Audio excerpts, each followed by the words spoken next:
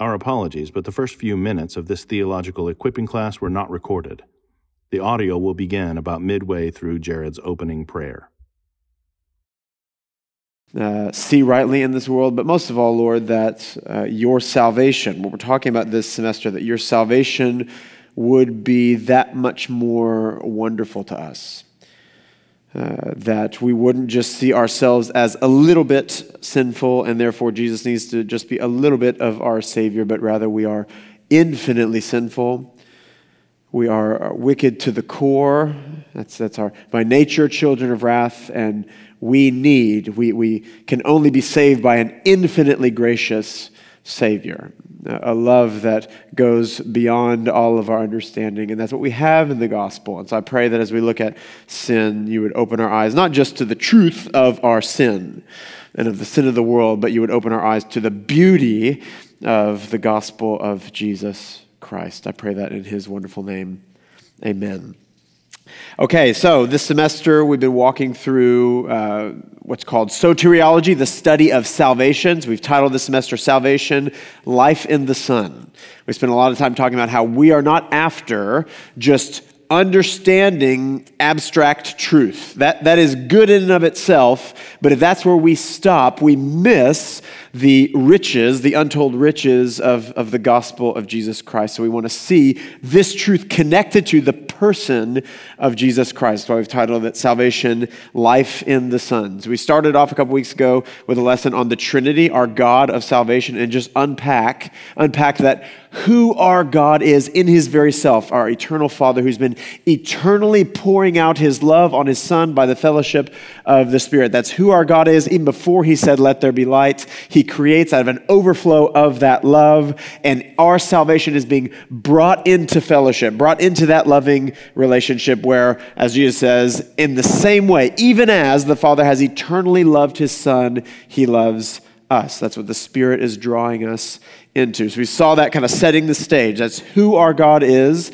Last week, Lee looked at election, the idea that those who choose God were chosen by God. Before he said, let there be light, this is a doctrine that often gets a bad rap or is often misunderstood or makes God cold or unfair in our minds. But the reality of the scriptures points to a loving God and how it should be actually something that warms our very souls to know that the Lord chose us in him before the foundation of the world, Ephesians 1. And today, we're going to look at sin.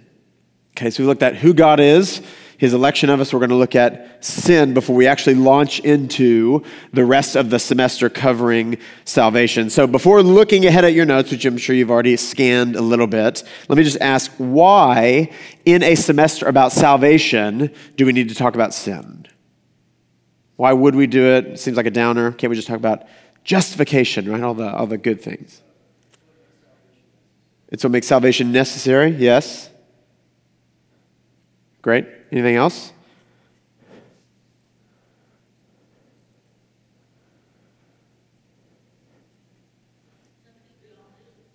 Something we all do, yeah. Gives us some self-understanding, yeah. Anything else? What are we being saved from? Exactly right, yeah. Something else, someone else?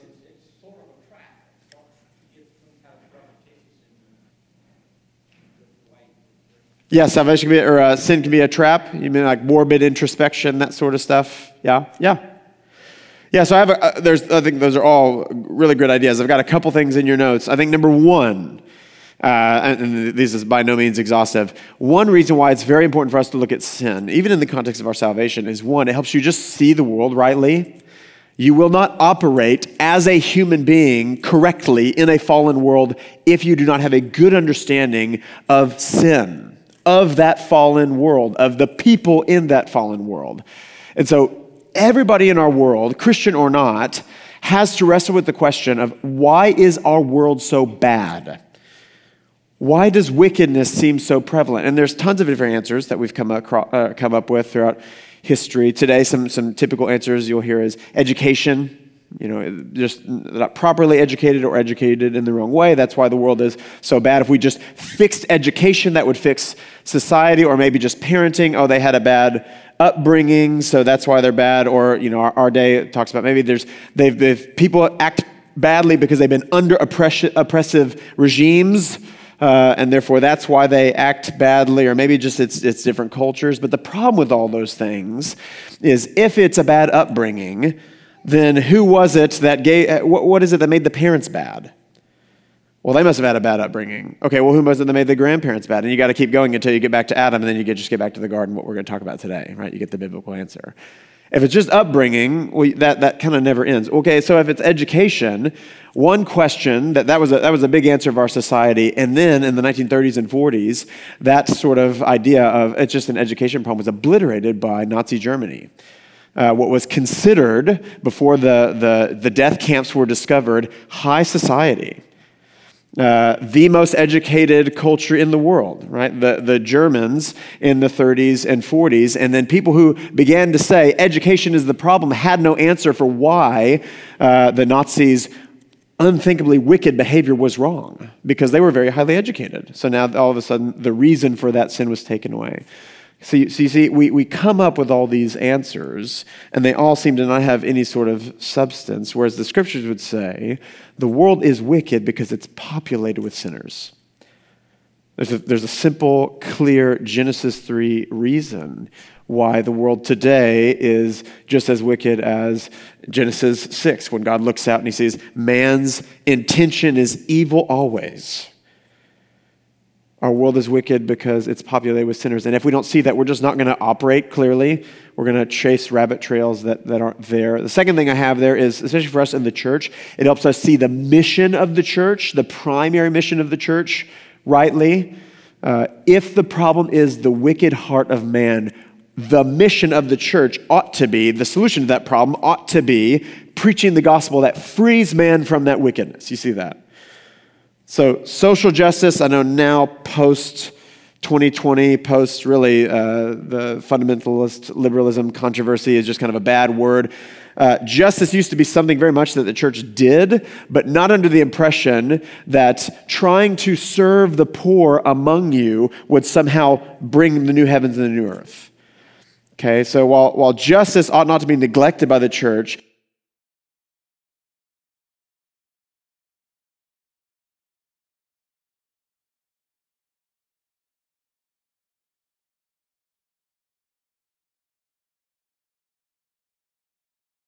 we're a little bit sinful, and maybe some encouragement would help along the way, then let's just roll out as many justice projects as we can, and we might actually transform the city. But if someone is deeply, totally depraved and needs a supernatural gospel to free them from their own slavery to sin, we need to begin evangelizing primarily. We have a message as our primary means of actually affecting the broken world that we're in. So it helps us see the mission of the church rightly. And then thirdly, what many of you said, I think most importantly, at least for our purposes here in this semester, why talk about sin in a semester of salvation?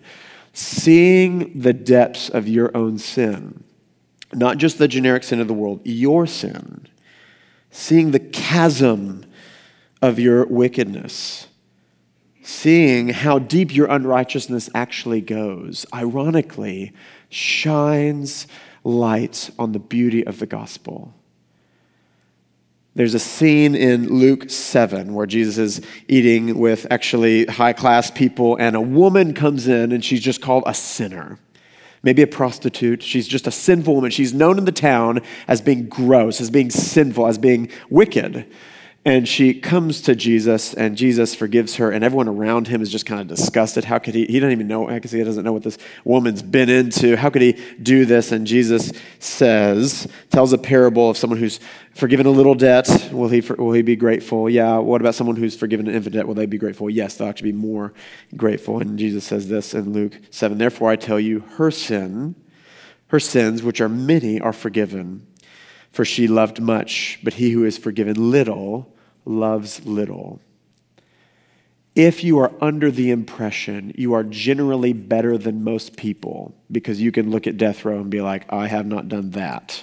Or you can watch the news and you can say, I'm not that dumb. And that's just kind of how you operate in the world. You're someone who, sure, you're not perfect. No one would ever say that. We're not ridiculous, but I'm not that bad. If that's how you operate, you need a very little Savior. You need someone to just kind of help you over the line because you're doing 80% of it. You're doing pretty good. But if you have 0%, if your good works are nothing but filthy rags, your best attempts are a laughingstock, then you need someone to do the 100%. You need a big, strong Savior. If you're pretty good, you will worship a weak God because he just needs to save you this much. But if you are totally depraved, you need a big Savior. And the scriptures would tell you, you have a big Savior. You see that? So before we launch into lesson after lesson after lesson of that salvation, we need to see the depths here first, lest we come under the impression and rob God of glory he is deserving of, and rob you of joy you're meant to have in Jesus, who did rescue you from these depths. There's just this weird impulse we have, even when ministering to other people, to try to just minimize sin because it seems kind. And when we do that, we minimize, ironically, salvation. We minimize the gospel. 2 quotes here. J.C. Ryle, who's a 19th century bishop in Liverpool, wrote a bunch of books that are still making the rounds today, Thoughts for Young Men, Holiness, things like that. This is at the beginning of Holiness. He said, "He that wishes to attain a right view about Christian holiness must begin by examining the vast and solemn subject of sin.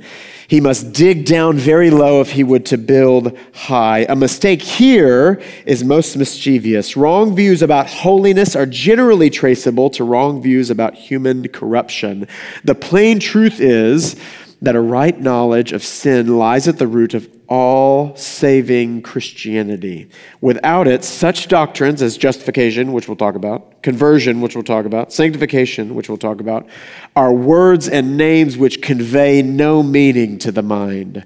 The first thing, therefore, that God does when he makes anyone a new creature in Christ is to send light into his heart and show him that he is a guilty sinner."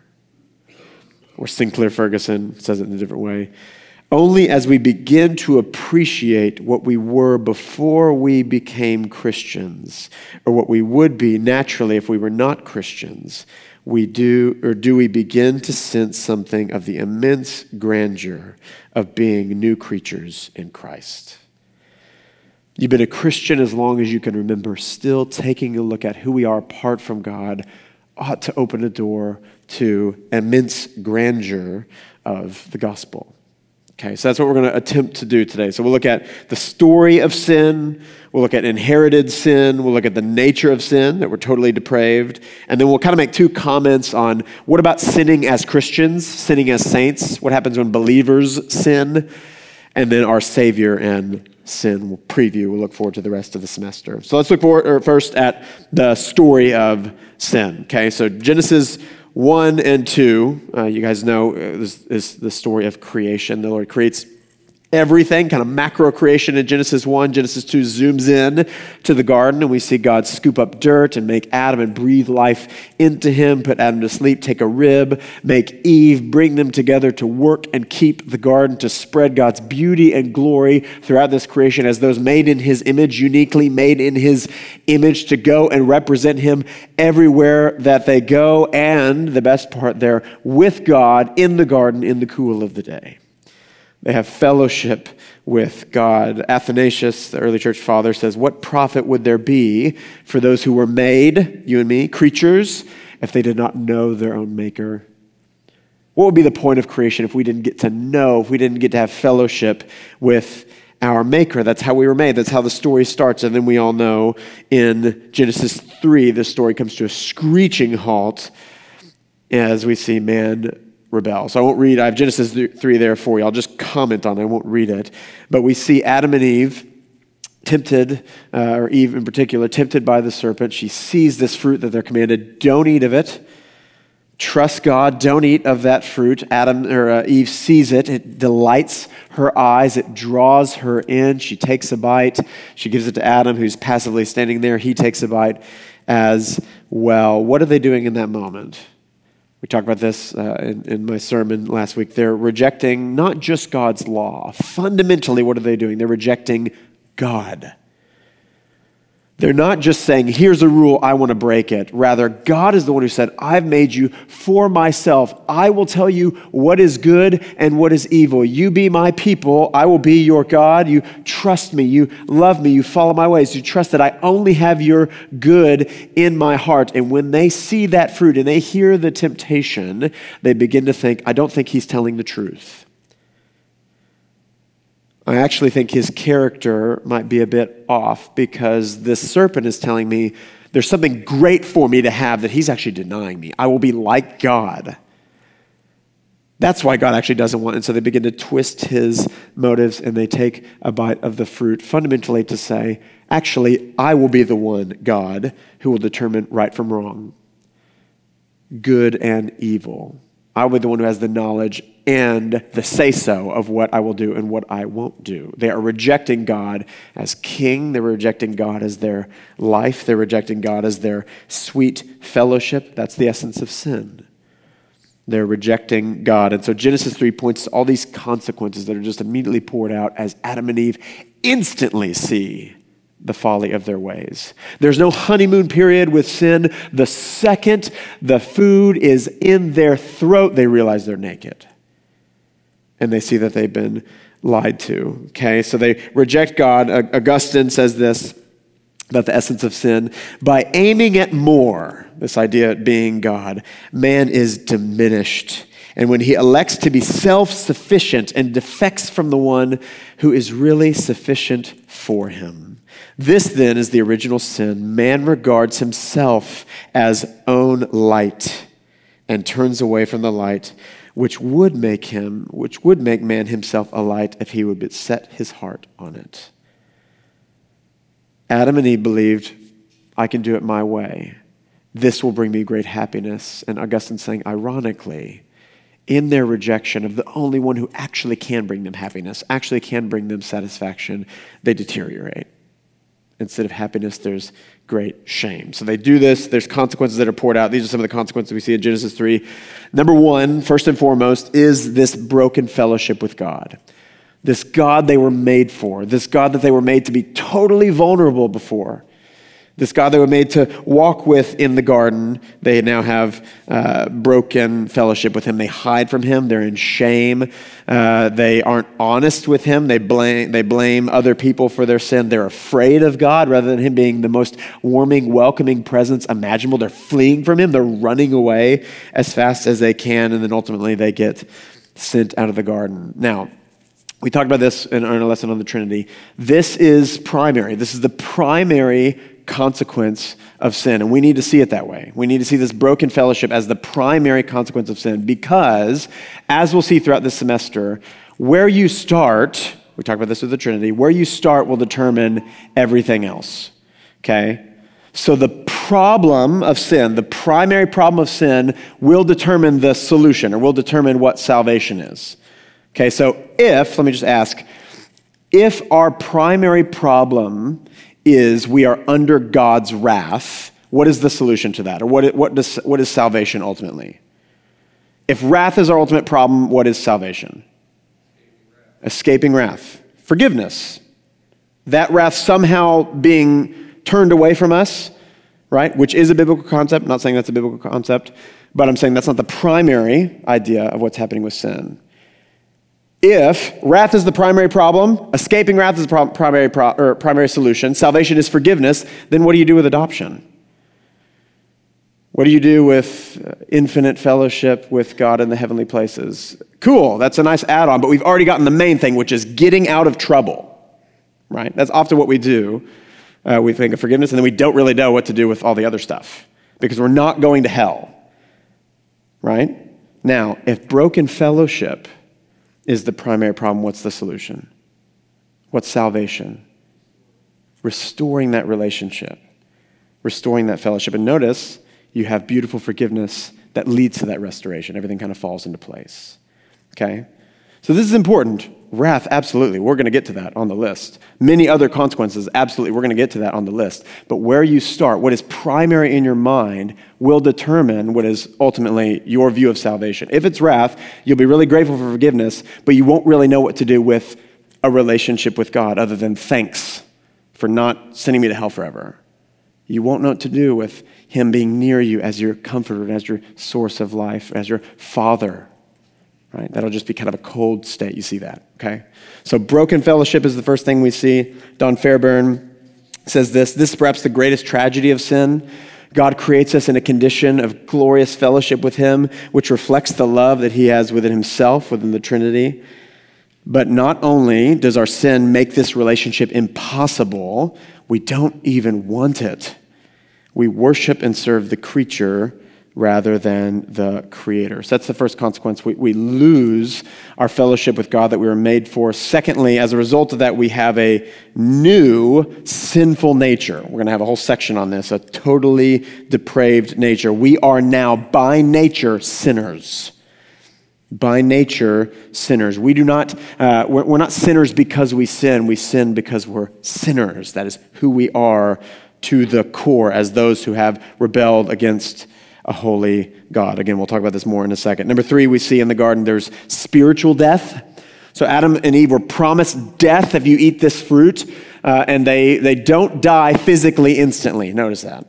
They keep living, which is an act of mercy from God. But there is this spiritual death that they have, even as they continue to live physically. Ephesians 2, you were dead in your trespasses and sins. You who have been living since you were born, you were dead. What's Paul talking about? He's talking about this sort of spiritual death that we have, that idea when they realize that they're naked and there's shame instantly, that's that sort of spiritual death. Or Colossians 2, Paul says something similar. And you who were dead in your trespasses and the uncircumcision of your flesh, God made alive together with him. Okay, so though there is physical life for sinners, we are spiritually dead. Those apart from Christ are spiritually dead, though alive. So this is the natural condition, if you want to say, post-Genesis 3 natural condition of men. Or if you want to say it another way, just spiritual death is a way of referring to a broken relationship with God.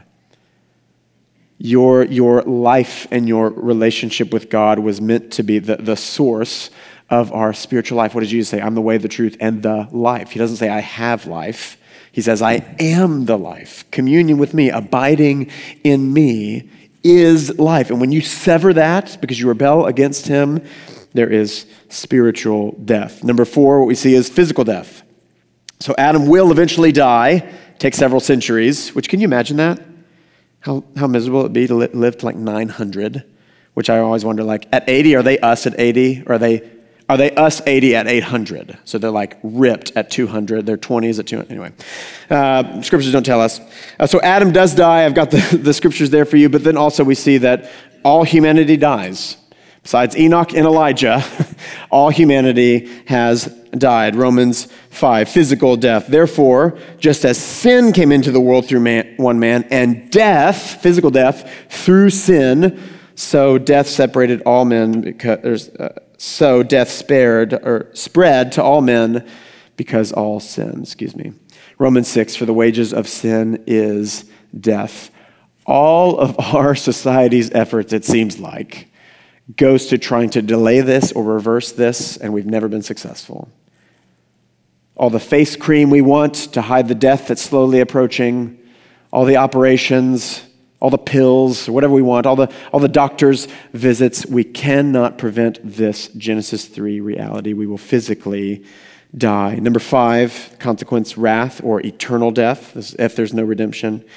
Right, Ephesians 2, again, you were dead in your trespasses and sins and were by nature children of wrath, like the rest of mankind. We've talked about this before. One sin against an infinitely holy God is worthy of infinite punishment. And if we who are sinners, if God is not to intervene, if a sinner dies physically, there is an eternal death, or what we often call hell. This idea of God's wrath being poured out on us consciously for all eternity. Wrath.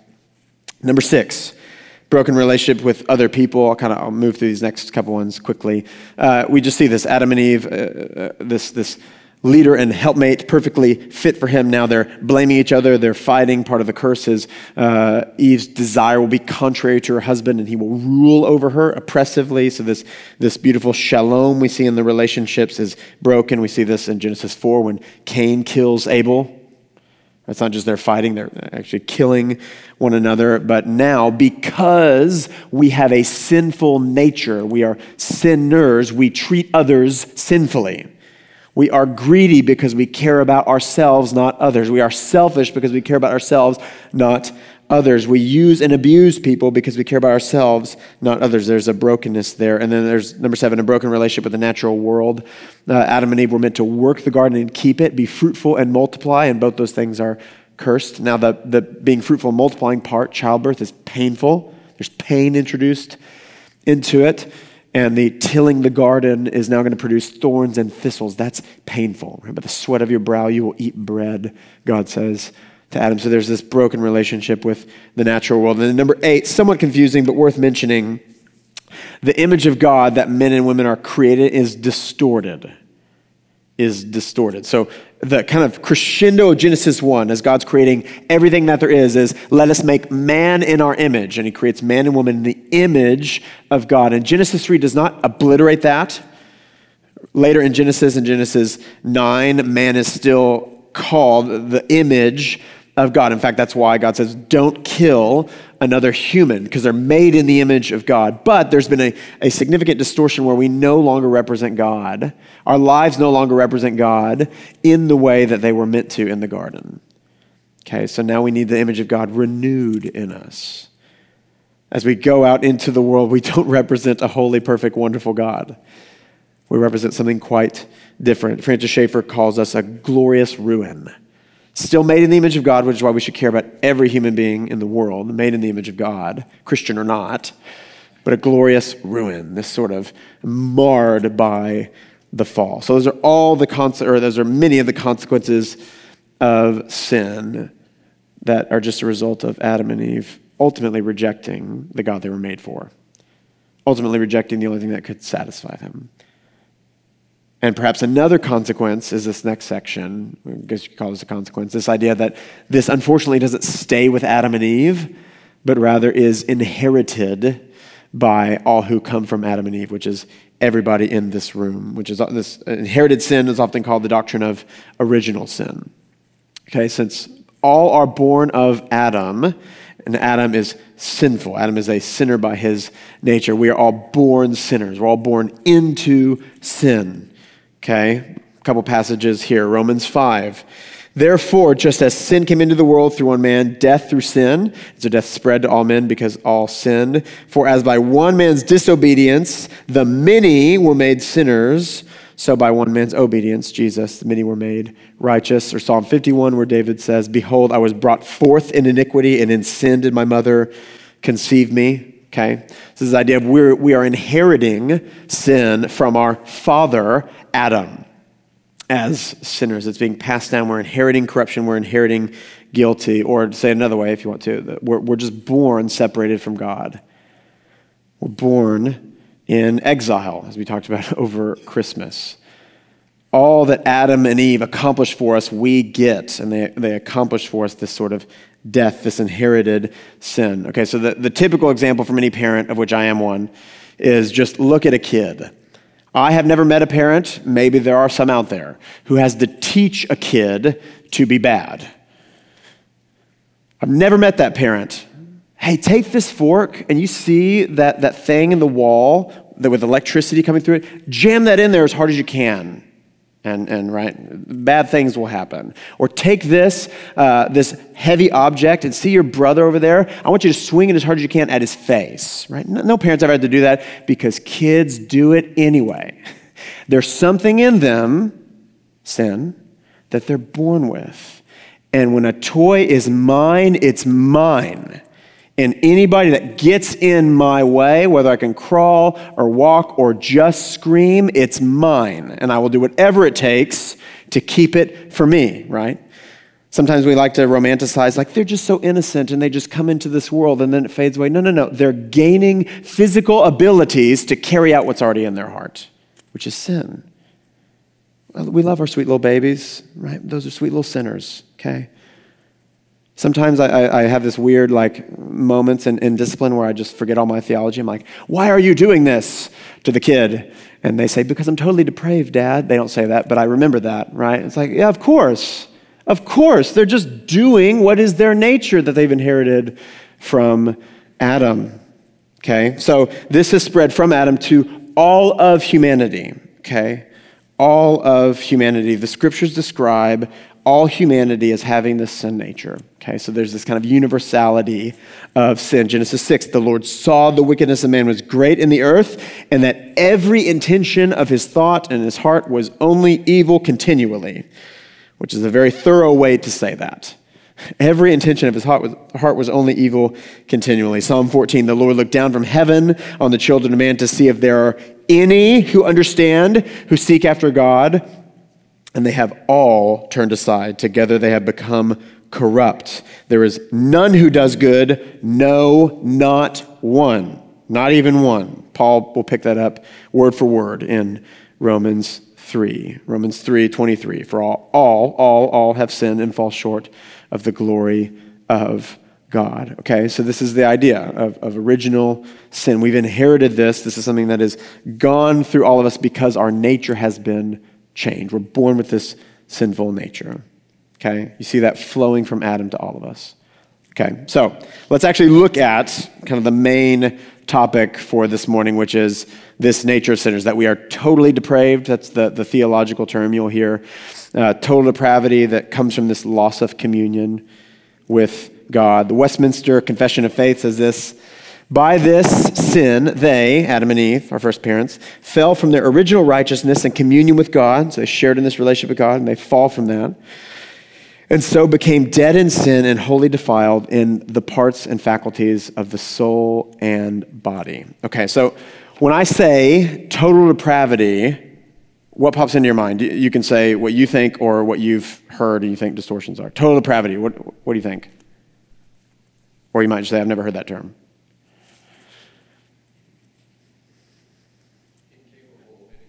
Incapable of any good, yeah? Incapable of any bad? Flipping it, okay? In need? That's great, yeah.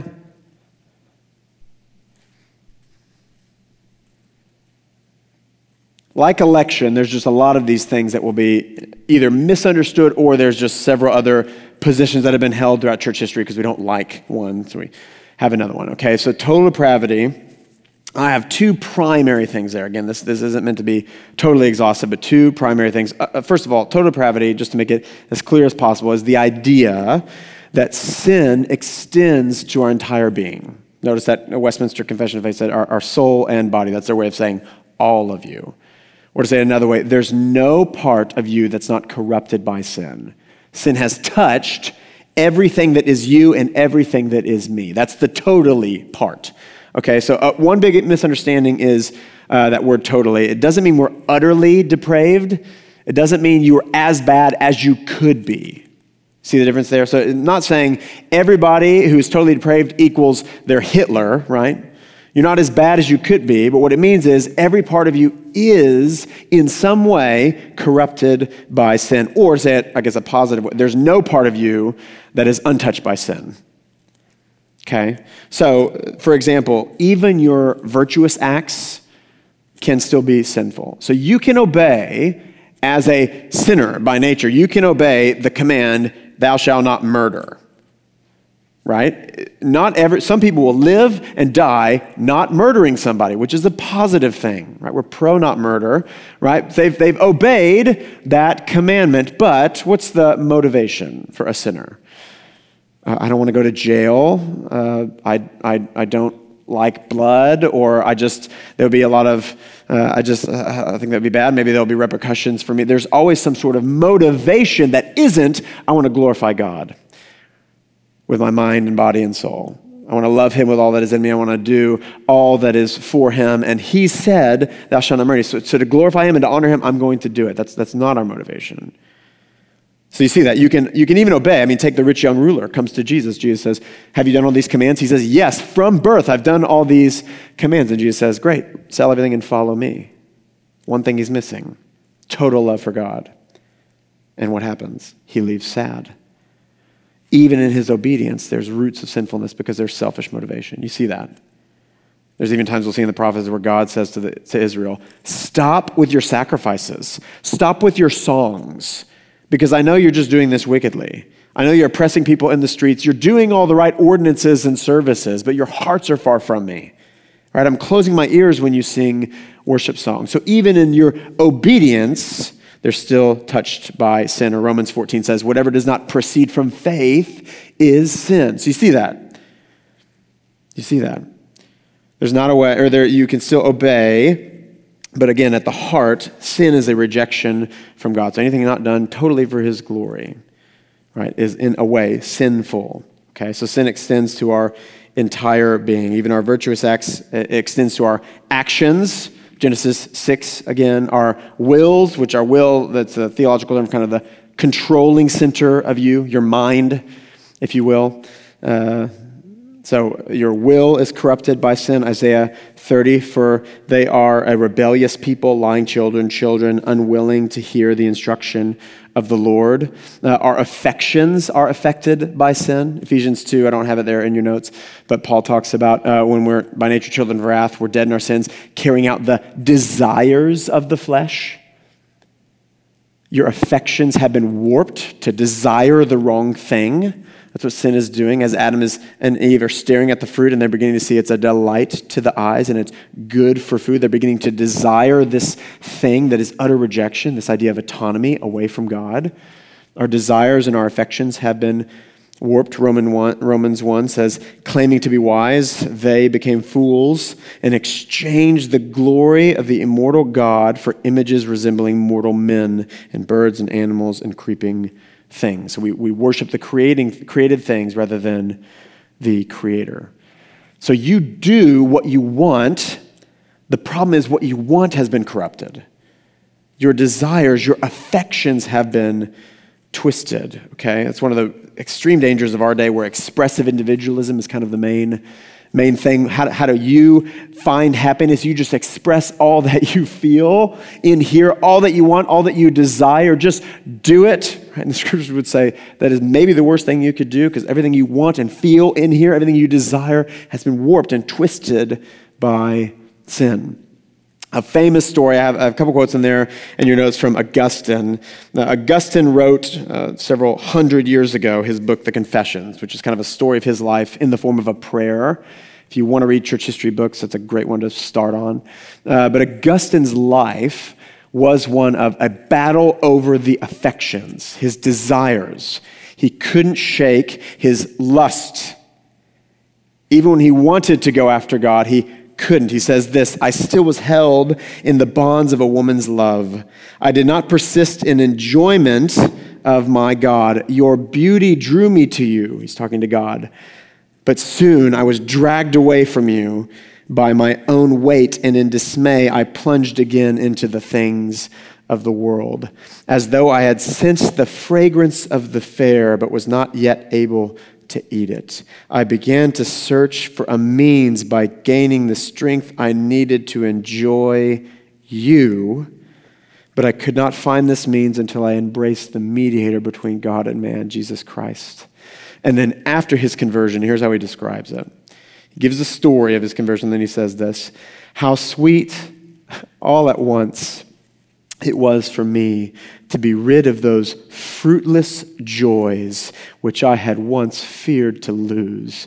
You, God, you drove them from me. You who are the true and sovereign joy. You drove them from me, notice this, and took their place. You who are sweeter than all pleasure, my Lord, my God, my light, my wealth, and my salvation. And a book like that has lasted for hundreds and hundreds and hundreds of years because he's on to something.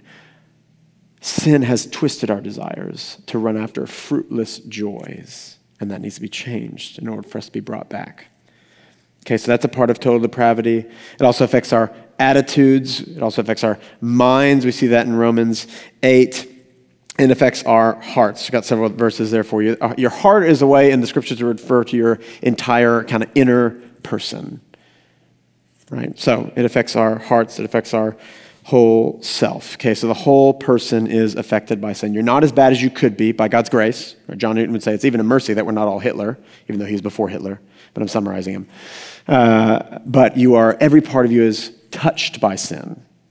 Okay, there's no little righteous bit in you apart from God. Okay, that's the first thing. The second thing, which this was mentioned by someone as well, the second thing total depravity we need to see is we are wholly unable, completely unable to save ourselves.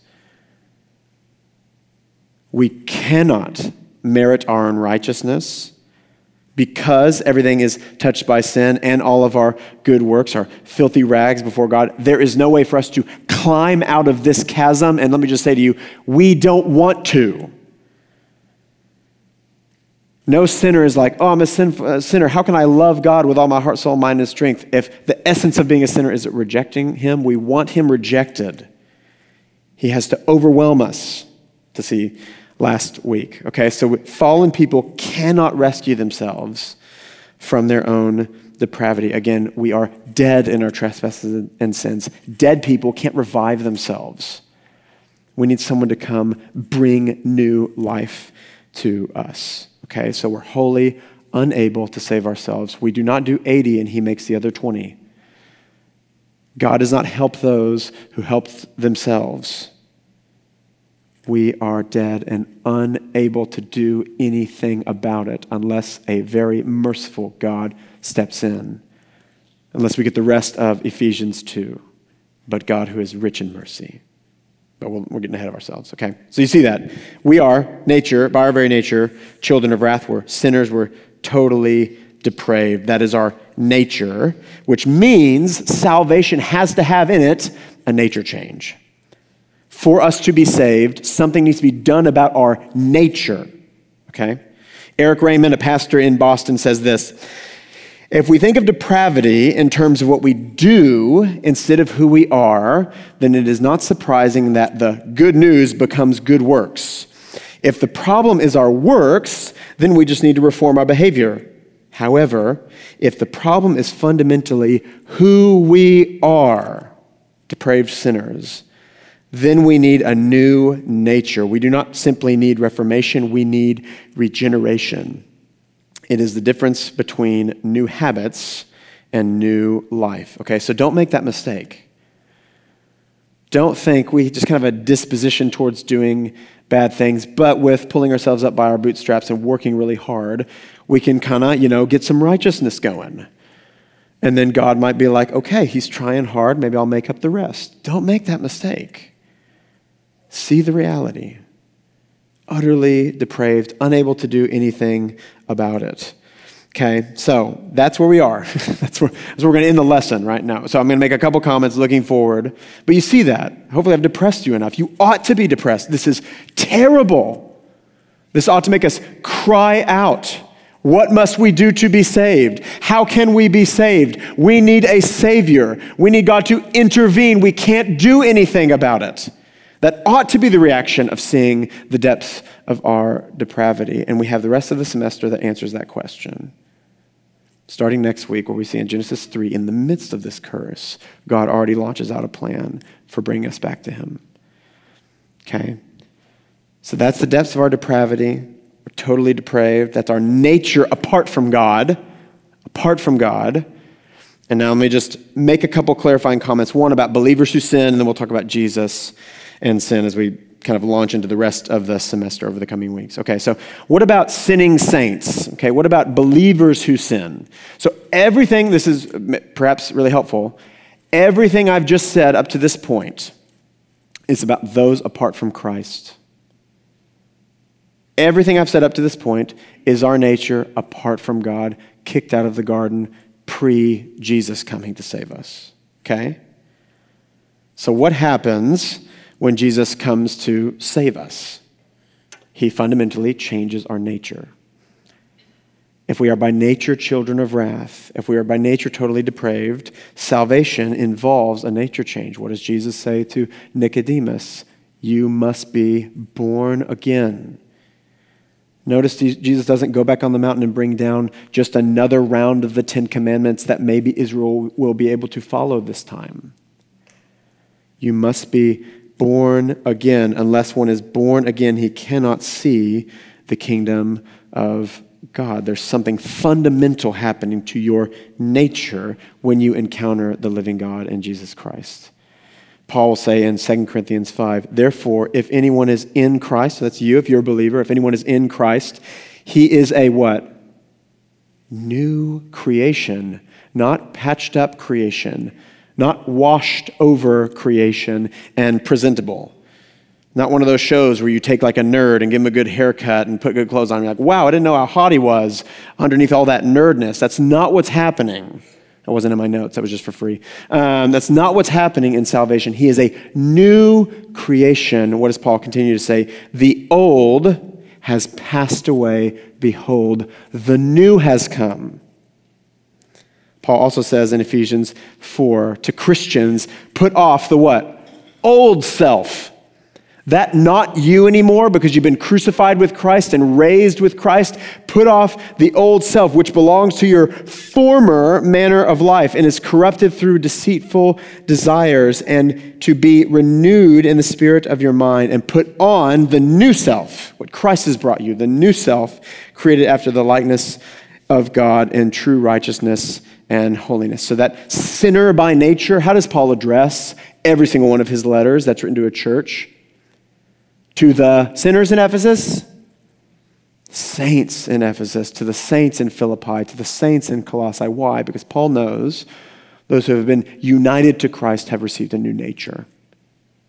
The old has gone, behold, the new has come, Paul says in Romans 6. We know that our old self was, past tense, crucified with him in order that the body of sin might be brought to nothing, so that we would no longer be enslaved to sin. For the one who has died has been set free from sin. So you also must consider yourselves dead to sin and alive to God in Christ. So you see that. It's so important. So important to see, especially for this next point. When God looks at you, he doesn't see someone improving. He sees his perfect son because Christ has imputed his righteousness to you. He's given you his righteous robes. But you all know we still sin. So what gives? So we talk about this a lot with eschatology, that we're in this like now and not yet period where Christ has come and he's coming again. And so the kingdom is here, the gospel is going forth, but we're waiting for its ultimate consummation. That's also true of us. There's a now, new nature part of you, and there's a not yet. You're becoming who you already are in God's sight. Okay? So there's still this make war on the flesh. Paul still has to say, put off the old self that keeps trying to wrap its wicked fingers around you. That's not who you are anymore. Notice Paul almost never says, hey, quit being silly sinners. He says, that's not you anymore. Remember, you died with Christ. Stop being who you aren't. There's a new self that was brought to you in Christ. New robes, new righteous rags. Stop instinctively putting on those filthy rags. You have righteous robes in Christ. Paul says in Galatians 5, walk by the Spirit and you will not gratify the desires of the flesh. For the desires of the flesh are against the Spirit, and the desires of the Spirit are against the flesh. For these are opposed to each other to keep you from doing the things you want to do. And those who belong to Jesus Christ have crucified the flesh with its passions and with its desires.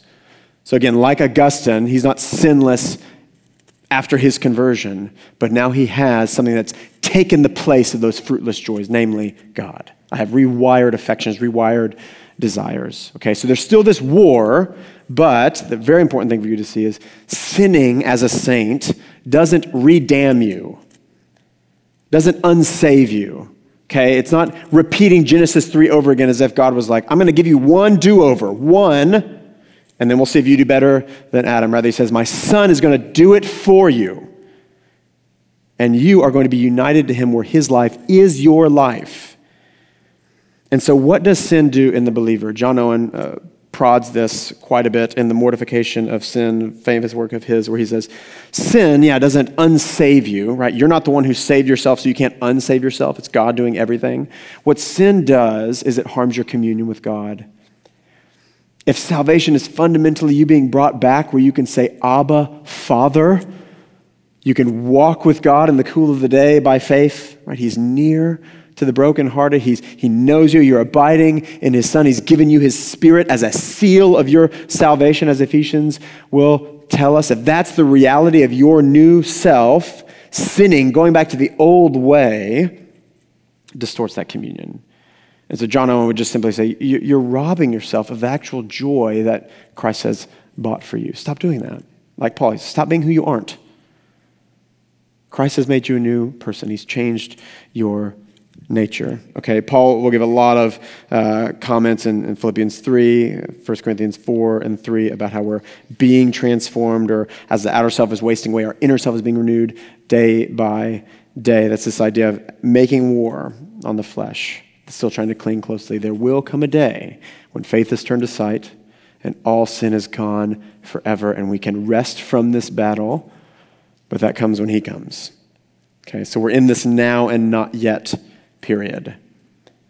Okay, so lastly, what about Jesus and sin? Again, this will be kind of our whole semester. I just wanted to take some time to point out, or as we've spent a lot of time looking at just the depths of this depravity, who we are by our nature, knowing that we cannot save ourselves. We need a Savior to change us. We need a Savior to bring us a new nature. We need a Savior to cause us to be born again. And luckily for you and me, as we'll look at next week, we have a God who is merciful and is gracious and slow to anger and abounding in steadfast love, and sets out a plan of redemption and promises a Savior in Genesis 3.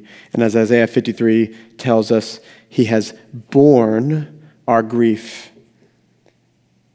That infinite weight of depravity that is ours, or you want to make it more personal, that's yours, he takes on his back. He has carried our griefs and our sorrows.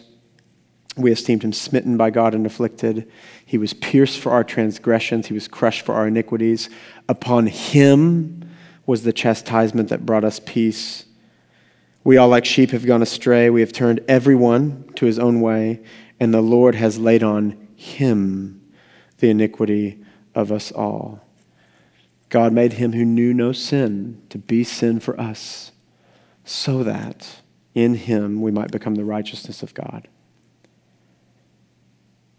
He took it on himself. The more deeply you see the wickedness in our hearts apart from Christ, the more wonderful he will be. Because as Paul tells us, as the scriptures tell us, as far as our sin goes, his grace goes all the more. It exceeds all the more. Ephesians 2, let me read it, and then I'll tell a quick story about John Newton and close. Ephesians 2, I think, is one of the best summaries and one of the most beautiful summaries of the gospel. We've quoted little bits of it. But notice there's two stark halves to this passage. And the first half is everything we've been talking about today. And the second half is everything we'll talk about for the rest of this semester. And the beauty of this second half doesn't shine nearly as brightly unless you see the depths of this first half. So just look down Ephesians 2. It's in your notes. And every time I see you, just think of yourself. And you were dead in the trespasses and sins in which you once walked, following the course of this world, following the prince of the power of the air, the spirit that is now at work in the sons of disobedience, among whom we all once lived in the passions of our flesh, desiring or carrying out the desires of the body and the mind, and were by nature children of wrath like the rest of mankind.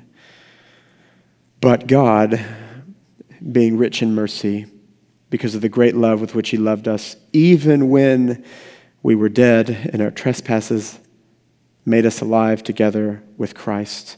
For by grace you have been saved, and raised us up with him, and seated us with him in the heavenly places in Christ Jesus, so that in the coming age he might show the immeasurable riches of his grace in kindness towards us in Christ Jesus.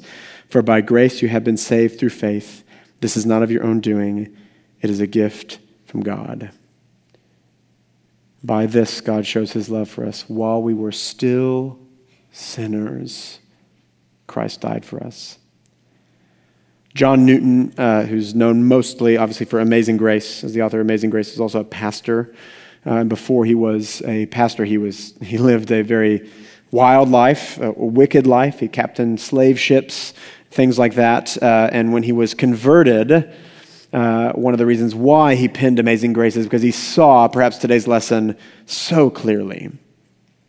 Amazing grace, how sweet the sound that saved a wretch like me. I once was lost, but now I'm found. I was blind, but now I see. And he's known, his pastoral ministry, his pastoral letters in particular, are known for just being such gracious balm of the gospel to all of his struggling congregants, his struggling parishioners, because he knew so deeply, nothing out of myself have I brought to the table. It is only by a very gracious Savior that my eyes have been opened. And on his deathbed, he said to someone who was comforting him, he said, although my memory is fading, I remember two things very clearly. I'm a great sinner, and Christ is a great Savior. That is what this is meant to do to us. See the world rightly, yes. See the mission of the church rightly, absolutely. And see the beauty of your salvation in all of its shining colors. Let's pray. Father, I pray that you would do that, Lord, that we would not listen to the often tempting voice to just compare and look at others or to think, it's a bit harsh or a bit too much, Lord, but rather we would see the depths of our sin, not leading us to morbid introspection, but rather we would take one look at ourselves and take 10 looks at our Savior and see his beauty and his wonder, and that the more our sin is revealed to us, the more the beauty of your gospel plan is revealed to us, and it just leads us to worship. That's what it's meant to do. I pray that it would do that in our hearts. To pray in your Son's name. Amen.